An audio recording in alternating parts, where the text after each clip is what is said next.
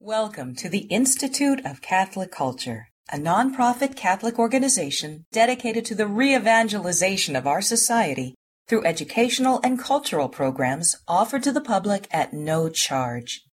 This and other presentations, hundreds of hours of audio, are available for free on our website, www.instituteofcatholicculture.org. There you can listen to or download educational programs related to all aspects of our divine faith, and you can review our schedule of upcoming events. We hope you can join us in person. The handout reference during this presentation is available for download on the audio section of our website. Blessed is our God at all times, both now and ever, and unto ages of ages. Amen. Heavenly King, Consoler, Spirit of truth, present in all places and filling all things, the treasury of blessings and the giver of life, come and dwell within us. Cleanse us of all stain and save our souls, O good one, in the name of the Father, and of the Son, and of the Holy Spirit. Amen. Our speaker this evening entered the Order of Friars Minor Capuchin in 1966, was solemnly professed in 1970, and was ordained to the priesthood in 1972.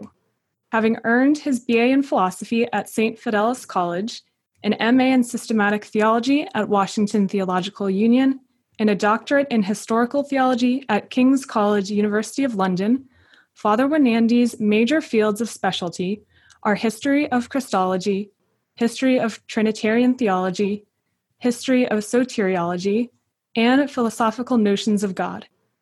He has held academic positions at Georgetown University, Mount St. Mary's College, Franciscan University of Steubenville, Loyola College, and the University of Oxford.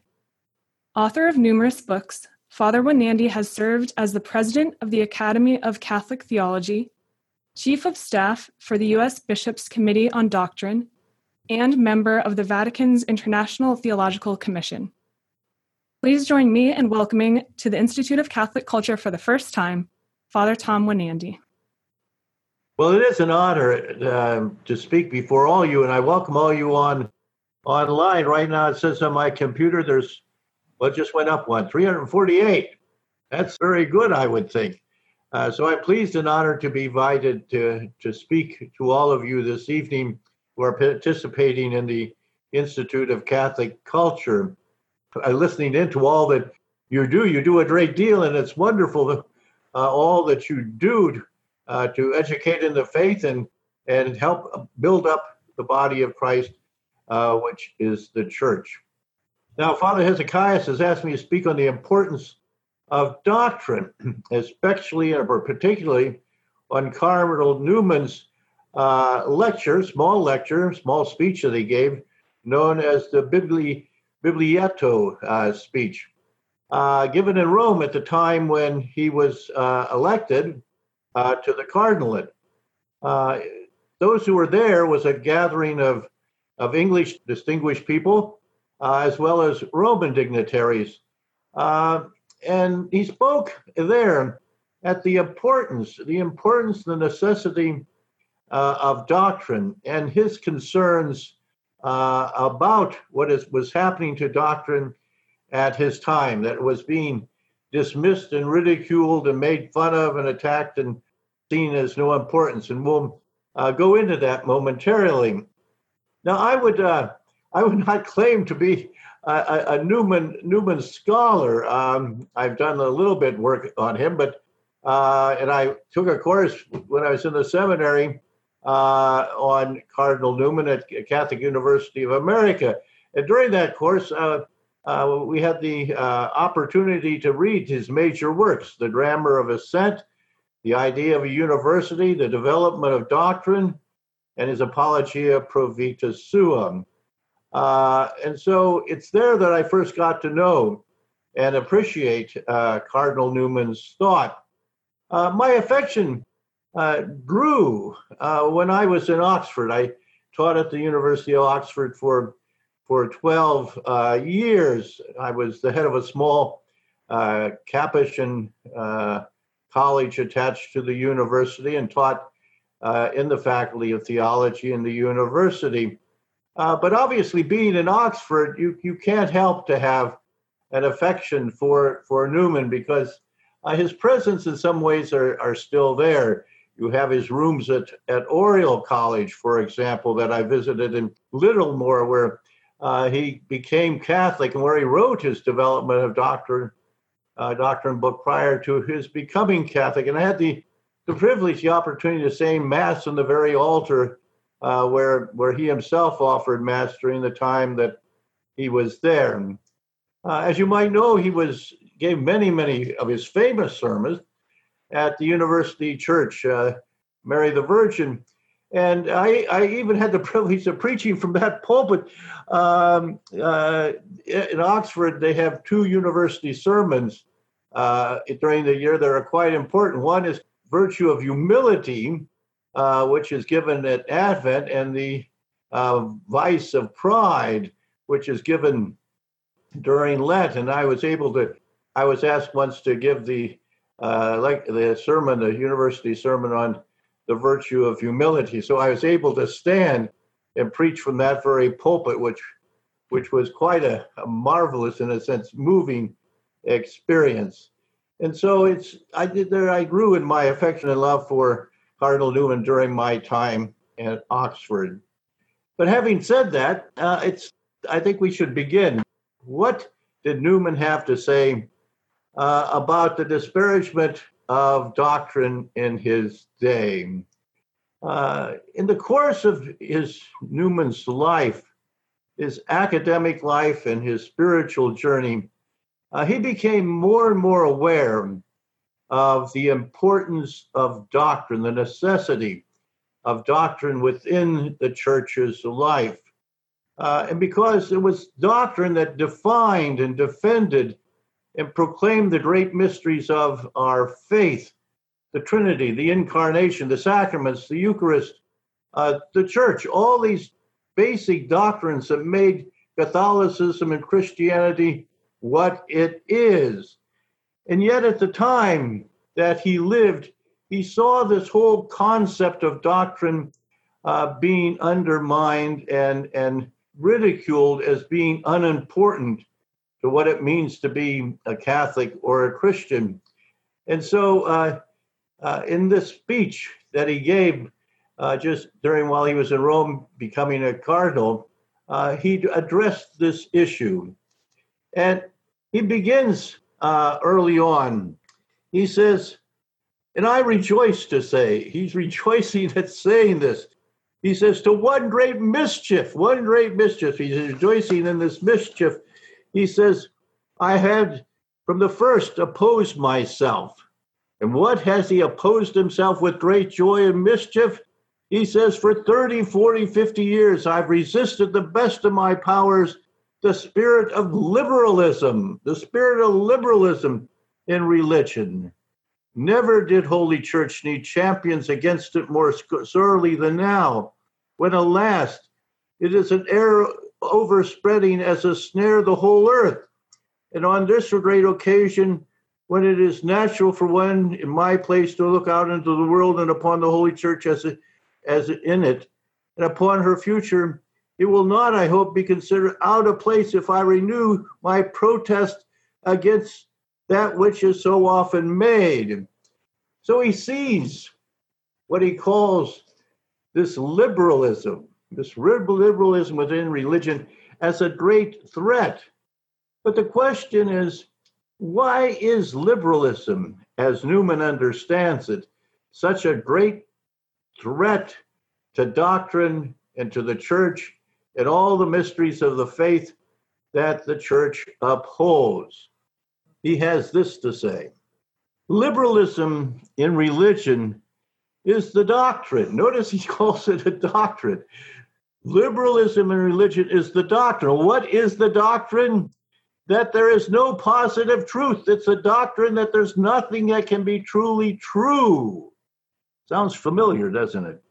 But that one creed is as good as another. The liberalism of his day was the doctrine that one creed is as good as another. Of course, within Newman's context, this meant that the creed of Luther or the creed of Calvin or the creed of Knox or the various creeds within the Anglican Communion One was good as another. Catholicism was in no better creed than any other creed. Of course, in our day, the liberalism is not just simply a liberalism by which we decide or distinguish the creed of the Lutherans today or the Calvinists today, but the creeds of other religions.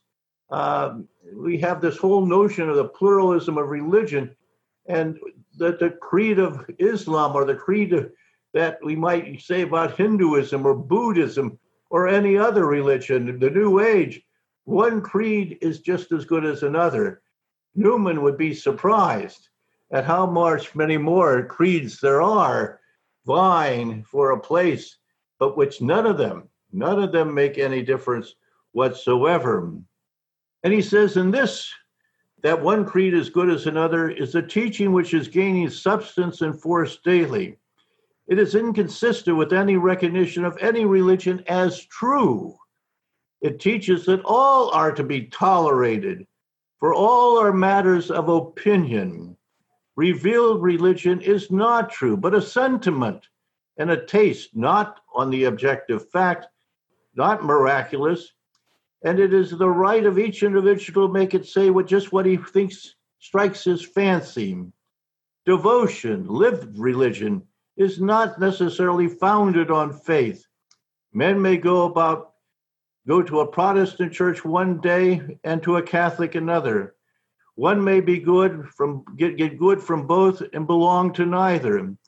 They fraternize together in spiritual thoughts and feelings without any views at all of doctrine in common, and seeing the need for none. Since then, religion is so personal in peculiarity and so private a possession, we must necessarily ignore it in intercourse to man. Last thing you want to talk about is religion, especially if you believe something's true, because you're just going to start an argument. It's like talking about politics. If one man puts a new religion every day, that is up to him. It is as impertinent to think about a man's religion as about the sources of his income or the management of his family. Religion is in no sense the bond of society. For Newman, the problem with the liberalism of his day is the whole sense that truth cannot be attained, and especially truth with regards to what has been revealed. There is no such thing as infallible doctrines, no such things as doctrines that have been revealed and that can be known and can be professed and can be defended. Doctrine itself is just an opinion that one can fancy one day and not another. But you notice at the end he talks about doctrine is not in any sense a part of the social ordering. It's not part of civil society. He says, now everywhere that goodly framework of society, doctrine, which is the creation of Christianity, is throwing off Christianity. Hitherto it has been considered that religion alone with its supernatural sanctions was strong enough to help the masses and all people live with law and order. Instead of the church's authority and teaching, they would substitute, first of all, a universal and thoroughly secular education, calculated to bring home to every individual that to be orderly, industrious, and sober is his personal interest. As to religion, it is a private luxury, which man may have if he will, which of course he must pay for, and which he must not obtrude upon others or indulge in to their annoyance. The general character of this great apostasy is one and the same everywhere. I think we see here how prophetic Newman was, not only about the value of doctrine within religion, but the value of doctrine, the value of gospel truths and gospel principles within society. And Father Hezekiah was earlier on talking about these things were not planned to appear on this night. We didn't know how much they are relevant to our own day, where religion is literally being knocked down all over our country at the present moment. And the reason is because, religion is not important. As a matter of fact, it's seen as an evil. And try to talk about one's religion as being true, that should be believed, just can no longer be tolerated, not only in Newman's time, but in our time as well. Now, I would like to talk in light of what Cardinal Newman had to say about two topics that I think are very important and which I'm sure Newman would also consider very important as well. The first topic is the human ability to know what is true. Are human beings such that they can actually know something to be true? Or is everything that we say to be true just our opinion, unprovable, prejudice, but not really true? So are we, as human beings, able to know the truth? The second point that I want to speak to also this evening is why Catholic or Christian doctrine is important. Why is it important for our life as Christians, our life as Catholics in our world today? Now, when we talk about are human beings able to know the truth, that topic or that question came when I was speaking to Father Hezekiah a couple of months ago when we were planning this lecture. And I said, Father Hezekiah, do you really want me to go into Aristotelian and Thomistic epistemology? And he said, yes.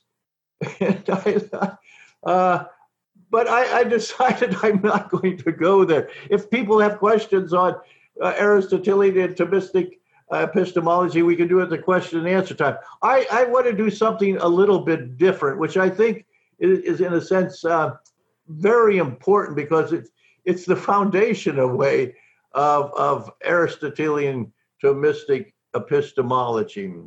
What I want to do is give the biblical sort of basis, the prolegomena, to being able to know the truth. And I want to start with God.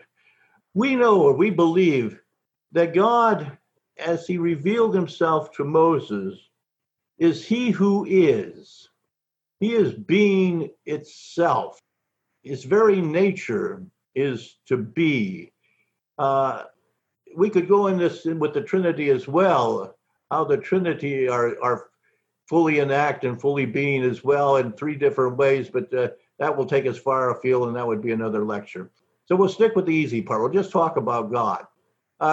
God is being itself. It's he who is. I am who am. And because he is he who is, he can be a creator. He can be a creator. And you noticed in the book of Genesis, in the opening story of creation, the first creation story, God says, let there be, let there be. And whatever he said, let there be, came to be. It came to exist. Let there be light, and light came to be. Let there be trees and plants and animals and the sea and the stars. And the trees and the plants and the animals came to be. They came into existence. And it's God. It's God who created the science of metaphysics. He's the one responsible for the science of metaphysics. That is the study of what is, the study of being. And only he, not Thales or Plato or Aristotle, they did not start the science of metaphysics, the science of being. It's God in creating who brought about the science of being, that things are, that things exist. And he did so because he is the one who is. He's the one who truly is. He's the one, as he says, who is. I am who am. So he's the origin of something that exists, that we have things that be. Now, When God made human beings, he made them in his own image and likeness.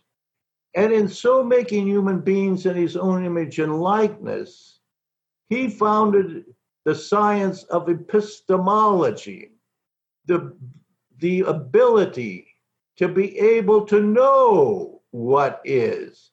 Because we're in the image and likeness of God, we're able to know in some manner as God himself knows. God knows all that is. And we who are created in his image and likeness can also come to know the truth of what is. We can know the truth that a tree is a tree, an ant's an ant, whatever it might be. We have the ability to know that which is, and we can know the truth of that which is. So God is the greatest defense against liberalism that Newman so much railed against, because God is the one who created all that is, and he's the one that gave us the ability to know the truth of all that is. And because he created us in his image and likeness, we can not only know what is here in this natural order of creation, the stars, the trees, the cosmos in many different ways, but the fact that we have an intellect to know what is here on earth or in the cosmos, the world, the universe, we also have the ability, the opening to receive revelation from God that exceeds what can naturally be known. And therefore we have to ask the question, well, how does God reveal to us things that we did not know and would not know if he himself had not revealed them to us? How does that take place? Because it's in knowing what God reveals to us that we would not know if he did not inform us. We would have no basis for doctrine. The truths that God reveals, the truths that we can know. And so we need to ask the question, what is the nature of Christian revelation? The nature of Christian revelation that is the basis for Catholic doctrine, that which God reveals. Now, when we normally think about what is revelation and how does God reveal, I think often we think of it as God just telling us things we do not know, things that we were ignorant of and couldn't find out on our own and would never surmise by just studying the universe. But he just tells us now things that we did not know before, like, well, the one God is a Trinity, Father, Son, and Holy Spirit. We now know that. We had never figured it out before, but now we know it.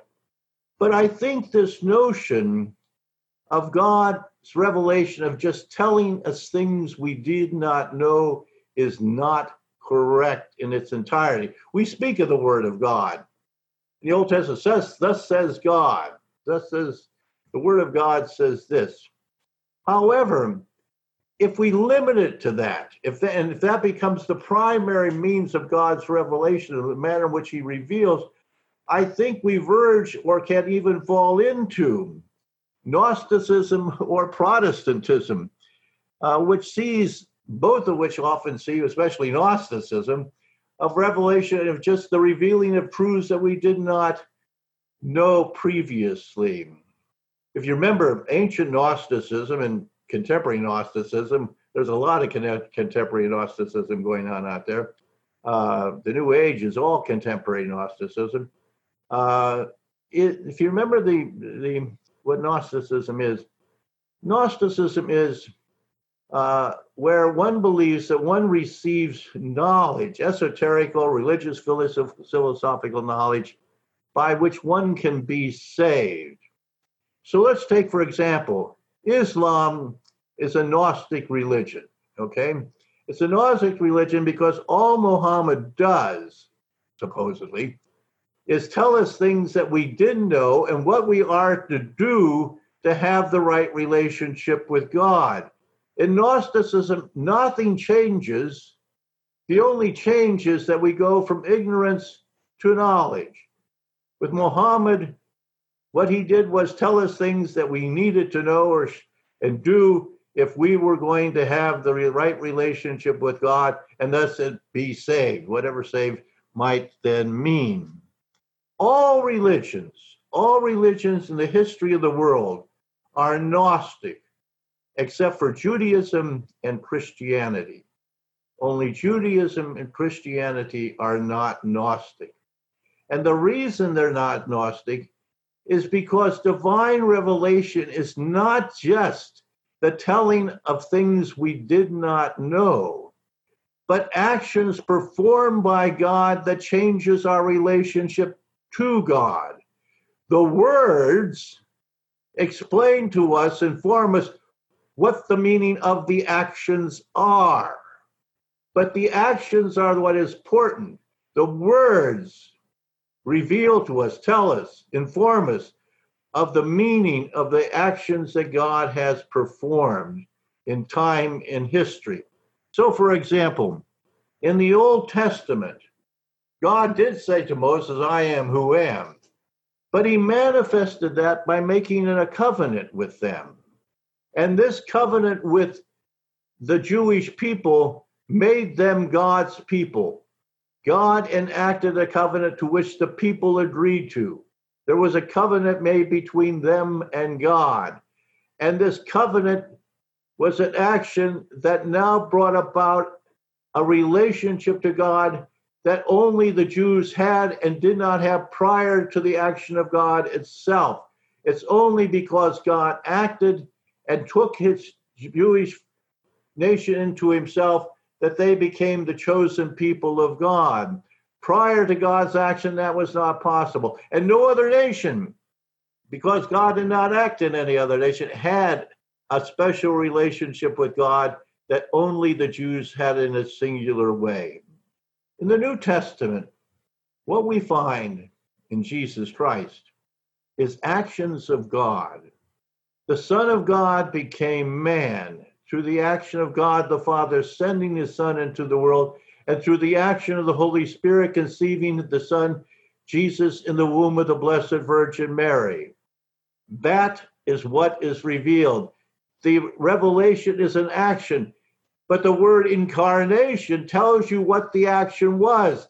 The Son of God becoming man by the power of the Holy Spirit. The doctrine is the incarnation, but the doctrine tells us of an action. The action of the Son of God taking on human flesh and being conceived and born of the Virgin Mary. Jesus performed actions, the miracles, the healings, the exorcisms. He also taught, like the Beatitudes, but it's the actions that change our relationship with God. Through the passion, death, and resurrection of Jesus, those actions forgave us our sins. And in the resurrection, Jesus is able to now give us a new kind of life with his Father, again through the action of the Holy Spirit, by sending out the Holy Spirit upon the apostles, upon those who believe. Those who believe and are baptized now have a new relationship with God that was not possible prior to the incarnation, the passion, death, and resurrection of Jesus. It's only those actions, and then the end result, the whole point of all these actions was so for the outpouring of the Spirit. And that action, through faith and baptism, ushers us in, subsumes us in to a new relation with God our Father as his beloved children. So we see that doctrines are not just things that God tells us, they're doctrines about actions that God performs, and they're actions that we now can participate in. Here's another big difference between Gnosticism, which every religion is except Judaism and Christianity, is that in order to reap the benefits of Jesus' saving actions, we have to abide in him. Only if we abide in him do we become a new creation. Only if we abide in Jesus are we cleansed of sin. Only if we abide in Jesus are we temples of the Holy Spirit. Only if we abide in Jesus do we have the guarantee for the resurrection. Only if we abide in Jesus are we sons and daughters of the Father. Once Muhammad or anybody else said what they had to say, they ceased to be important. The important thing is not them. The important thing is the knowledge they could give. Same with Aristotle or Plato. Once you got to Thomistic or Aristotelian epistemology, well, you don't need Aristotle anymore, you know. But that's not the case with Jesus. You have to abide in Jesus, the Son of the living God, the resurrected Jesus, to reap the benefits of the revelatory actions, the saving actions that God, Father, Son, and Holy Spirit enacted in space and time. And it's interesting, Jesus didn't tell the disciples as he was walking along the roads of Galilee, he said, guys, he didn't say guys. By the way, in case you're wondering, there's three of us. No, he did not do that at all. And the persons of the Trinity revealed who they are by the actions that are performed. We know that Jesus is the Son of God by the Son kind of actions he performed. We know there's a Father because he sent the Son. And then we know there's the Holy Spirit because the Spirit works in our life. It's through the actions of the Trinity that we come to know them. And the actions of the Trinity are the very actions which subsume us into the very reality of what we believe, the Trinity. So, my point being here is that the reason doctrine then is so important is because doctrine tells us not just abstract truths, but realities of which we ourselves participate in. It's the actions of the Father, Son, and Holy Spirit. And those actions that the Father, Son, and Holy Spirit enact are the very acts that allows us to participate in the very life of the Trinity. And so the doctrine of the Trinity is not just, well, the one God, the great mystery that no priest knows how to preach upon on Trinity Sunday. And it's because they don't meditate. They go, kind of, it's the greatest mystery there ever is, obviously. It's the foundational mystery. And without that mystery, there would be no creation. There would be no redemption. You know, it's the Trinity that makes all that possible. And so, but it's the marvelous truth of the doctrine of the Trinity that is our foundational doctrine, because ultimately it's that Trinity that saved us, created us, and it's that doctrine of the Trinity in which we actually live and move and have our being. To deny the truth, to deny the doctrine of the Trinity, is to deny the heart of what God has done for us, the very revelation of himself and the actions that he's performed in time and history. The great doctrine of the incarnation is the great doctrine of God's action of the Father sending the Son into the world, incarnating him in the womb of Mary by the Holy Spirit. But that doctrine of the incarnation is a doctrine in which, again, we participate. We now exist, right now, you and I, live and abide in the risen incarnate Son of God. It's a truth we live by. And to deny the doctrine or see it as unimportant or not making any difference is ridiculous, because it's a doctrine in which we live. And without it, we would not be alive. We would not be saved. And of course, the doctrines of the sacraments, of baptism, the Eucharist, confession, all the sacraments are actions.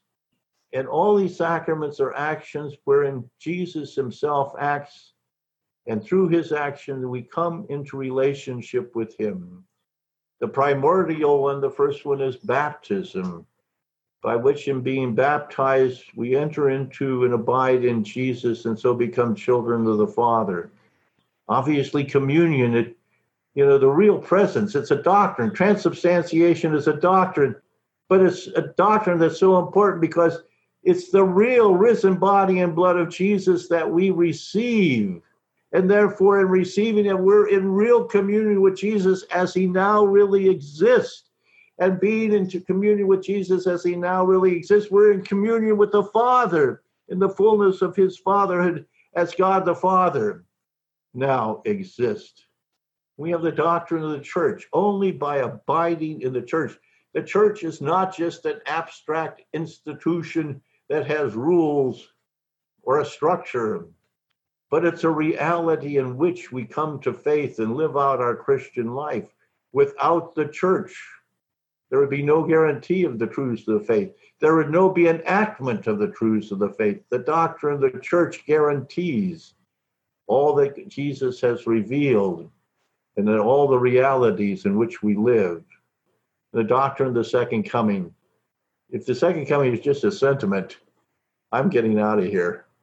It's especially in our world today, I keep thinking, man, I wish the second coming would come so that we could actually experience what is true and good and right and just in the midst of so much chaos and lies. But that'll get all sorted out in the second coming. But that's a reality. It's a doctrine, but it's one that we should long for when Jesus Christ will receive the glory and honor that he has deserved since the foundation of the world. So this is why liberalism is so dangerous an error. It undermines, it belittles, it sees as no important, not some philosophical truth, but the very realities of which we as Catholics and Christians hold to be true and know that we live in and participate and hold dear to our heart. If the doctrine is the incarnation is not true, we can't love Jesus. The doctrine of the Trinity is not true, we don't abide in the Trinity. If Jesus is not truly present in the Eucharist, we can't be in communion with him. And this is why the liberalism of Newman's day and the liberalism of our day is so heinous, because it wants to deny us the most important things in our life, the things that God has given us in his love and through his actions. So Newman, as I said before, was a prophet. And the battle he fought now, I think, is a battle that has not lessened but intensified. And we who are Catholics, we have to be part of this battle. We have to know why doctrine is important. We got to know that we can know it. But more important, we got to know that we can live it. And it's that in that living that we testify to its truth. And testifying to its truth, we nullify the lie of liberalism. We show it to be false, because truth always in the end wins the day. For the lies of Satan are empty. Thank you. Thank you so much, Father Wanyandy. That was fantastic. Really a wonderful, wonderful lecture. And it certainly gave me a lot to think on and pray on in the coming weeks. So thank you so much for that. All right. So, Father Wanyandy, are you ready for some questions? Ready. Let's get started with Dr. Pepino. You can go ahead and unmute yourself. Father, thank you very much for a wonderful talk. There's a lot to think about. It's multi-layered, and there's a lot more than meets the eye immediately, I think, in what you said. Now, this is my question for you. It would seem, according to what you said regarding Gnosticism versus what it is to be a true Christian with respect to doctrine, that one could, in fact, profess the doctrines taught by the Church, but in a Gnostic way.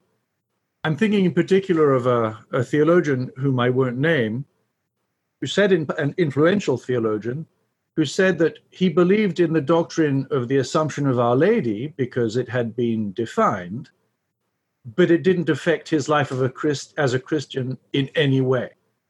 And so Is it possible then for someone, to all appearances, be a Christian, but in fact be a Gnostic who simply happens to profess Christian doctrines? Well, I suppose that's possible, but you wonder why anyone would want to believe the doctrines of the church. It would appear that it made no difference to them. Now, with regards to the assumptions, I always say, well, that's not one of the core ones, the incarnation or the Trinity or the Eucharist. So if that doesn't make much difference. But I would say to that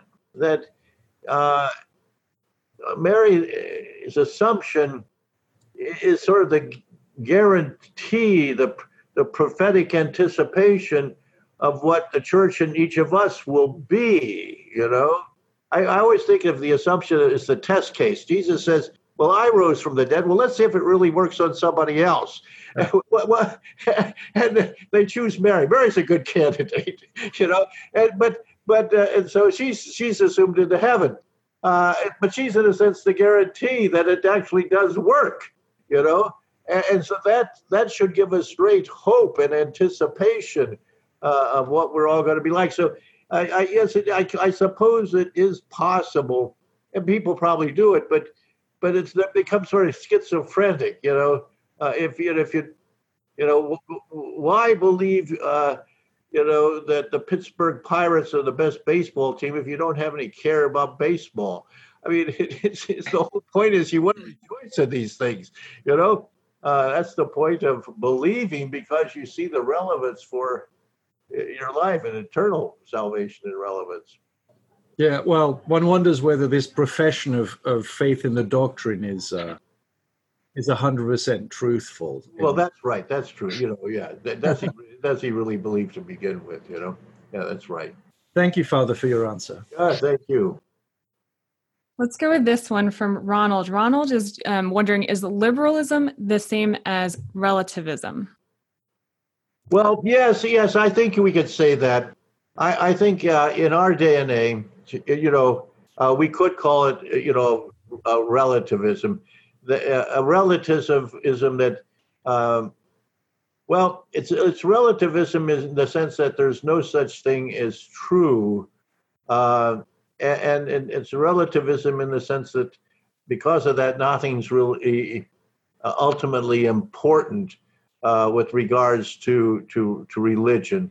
That one religion, one faith, one denomination is as good as the next. So yes, it is a form of relativism, and of course, it's Pope Benedict says, we have the dictatorship of relativism. Everything is relative. It can be tolerated and relative, except those who don't believe that everything is relative. This next question is coming in from Teresa. She is saying that it's sometimes overwhelming to see the acceptance of pluralism by many people in the clergy, and it's hard to know how to respond. Another person was writing in that it seems like they get the impression from some church or like teaching from their priest that seems to imply that many different routes to God are all the same. And both of these people are wondering what are some practical ways that we can testify to the truth? Okay. Well, I sympathize with this problem very much. And unfortunately, you can have clergy today who are some of the biggest promoters of this. I mean, it's sort of a false sentimentality in a sense that we want to get along with everybody and God loves everybody, and therefore, you can be saved being a Buddhist or a Muslim or whatever. And in the end, it comes down to whether they're priests or other Christians or not, but especially sad with regards to priests or bishops, is that they really do not know Jesus. and love him and appreciate what he had done for them. He's done for us something that only he could have done by being the Son of God who became man, died, and rose from the dead, and sent forth the Holy Spirit. No other founder of religion has done that anywhere near that. And what it shows is a real lack of faith, a living faith. The people who say this just do not have a living faith. They do not love Jesus and appreciate him for what he has done, that he alone deserves all glory and honor and praise. And I think, to counteract that, I think you testify to the fact why you love Jesus and think he's the only one that deserves to be loved in a manner in which you try to love him. Muslims esteem Muhammad, but do they really love him? I mean, the way we love Jesus, can you love Buddha? I don't know. But we love Jesus even more than our, spouses and children, as Jesus said, because he's the only one that can save us. When we die, our spouse is pretty helpless, to say the least. But Jesus we are sure to be resurrected and be united again with our loved ones. So I think I think in love, you have to be firm in witnessing to who Jesus is to counteract this and say clearly, that there is a difference. There is a difference. Being a Muslim doesn't make you God your father. Believing in what Muhammad says doesn't make you a temple of the Holy Spirit. Only faith in Jesus can do that. Thank you. That's a beautiful answer. Alexander's writing in and is wondering, what is the most influential or important school of thought that led to the rise of liberalism? Well, man, I'm not sure about this answer. I mean, there's probably philosophers out there who would be better at this than I am. I think the Enlightenment would be part of this. That the only truths that we can know are scientific, mathematical truths. The rest is all opinion. It can't be proven, and so deism that flowed out of the Enlightenment. I think the skepticism that you find in Kant. We can know the phenomena, what we see, but we can't know the reality behind it, the noumena. So we can't really know the truth as such. We only know appearances. I think empiricism that comes out of Locke and Hume. That we can't really know the truth. For Hume, you can't know causality. Again, I think all the skeptical, philosophical schools that grew up in and around the Enlightenment and after that, I think it causes all this. And of course, that seeped into theology. Hegel philosophized the whole Christian doctrine. Christian doctrine is just sort of the mystical religious way of saying his philosophy, where the absolute is coming to know itself. And so, it becomes the doctrines themselves are not true. They're just mystical religious ways of saying something philosophical. But again, we have to counter that, having a realistic epistemology that we can know the things that God brought into being, including the revelation that he's given us. All right, Amanda, you can go ahead and unmute yourself. Thank you, Father. I was just thinking, since we're formed in part by the people around us and our experiences, and these errors are so prevalent, how can you examine and discern whether our own actions and words, or even our prayers, are falling into these errors? You mean that you might be so influenced by the zeitgeist around you that you could fall in the same errors that they're falling into? I mean, that's possible if you're not on guard, if you don't critically refute or say, engage what's happening around you. You could easily fall prey to it. But however, if you're practicing the faith, that should not happen. If in your prayer you're praying to Jesus and you're saying the Our Father with faith, and know that you're a temple of the Holy Spirit, and if you go to confession and participate in the Eucharist with as much fervor as you can, the Holy Spirit's going to guard your heart and mind from falling into the errors that surround us in the world. I've been working on the Gospel of John and writing a book called Jesus Becoming Jesus. But Jesus calls this Holy Spirit the Spirit of truth. He's the guarantee, and Jesus says he'll guide you to all truth.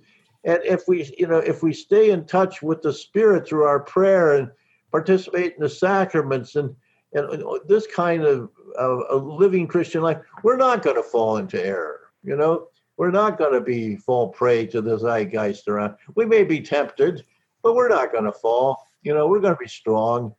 And of course, one of the ways is by bearing witness to it. By bearing witness to the faith, you're not only trying to convince others, but you're reaffirming the faith within your own heart and mind as well. So it may not convince others. I always feel preaching, the first person you're preaching to is not the congregation, it's to yourself. You should enjoy,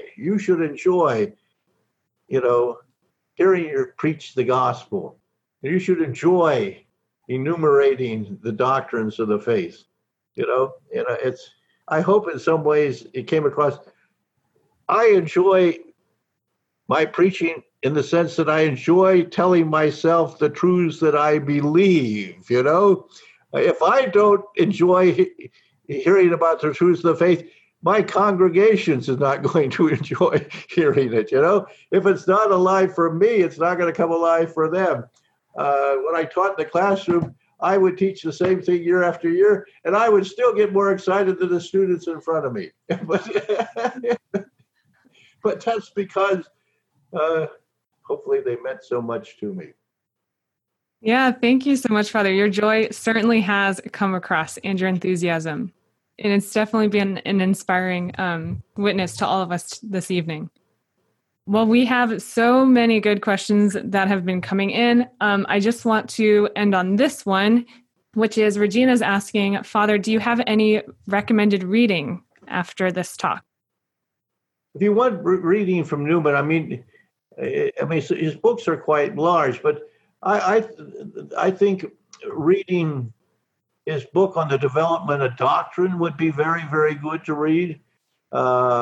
And also his Apologia for Pro Vita Sua, where he explains the journey of his faith and his spiritual journey and the questions that he confronted in his day, because it shows how he becomes more and more aware of the importance of doctrine. Since I'm not, as I said, a Newman scholar, I don't know the latest literature or a lot, but I would think of reading the Apologia or the development of doctrine would be good. But there are very good lives of Newman out there as well. Okay. Thank you. Yes, and we also, especially for those who are new to the Institute, we have had many talks on Newman this past year. So if you have time for a 1-hour lecture, we have lots of Newman talks in our library. And if you go to the talk page for tonight's event, under posted content, we have this handout, which is his Billetto speech. So it's just a 3-page document. I'm sure many of you, if you enjoyed the talk this evening, you'll really enjoy Newman's words here. Thank you so much. Would you conclude us in prayer and with your blessing, Father? Okay. Lord Jesus, we come before you and we place ourselves in your most sacred heart. And we ask that within your hearts you pour out the Spirit of truth upon us, that we might always know the truth of who you are and the truth, all the truth that you reveal to us and in which we have live and move and have our being. And so that in knowing you, we proclaim to the world the truth that you are the only Lord and the only Savior. And it's only in you that we will have life. And so tonight, Jesus, we give you all glory and honor and praise, for you live forever and ever. Amen. In the name of the Father, and the Son, and the Holy Spirit. Amen. We hope you enjoyed this presentation from the Institute of Catholic Culture. If you'd like to learn more about the mission of the Institute and how you may become a part of this important work, please visit our website at www.instituteofcatholicculture.org or call us at 540-635-7155. And may the glory of Christ Church be ever more manifest upon the earth. St. John the Evangelist, pray for us.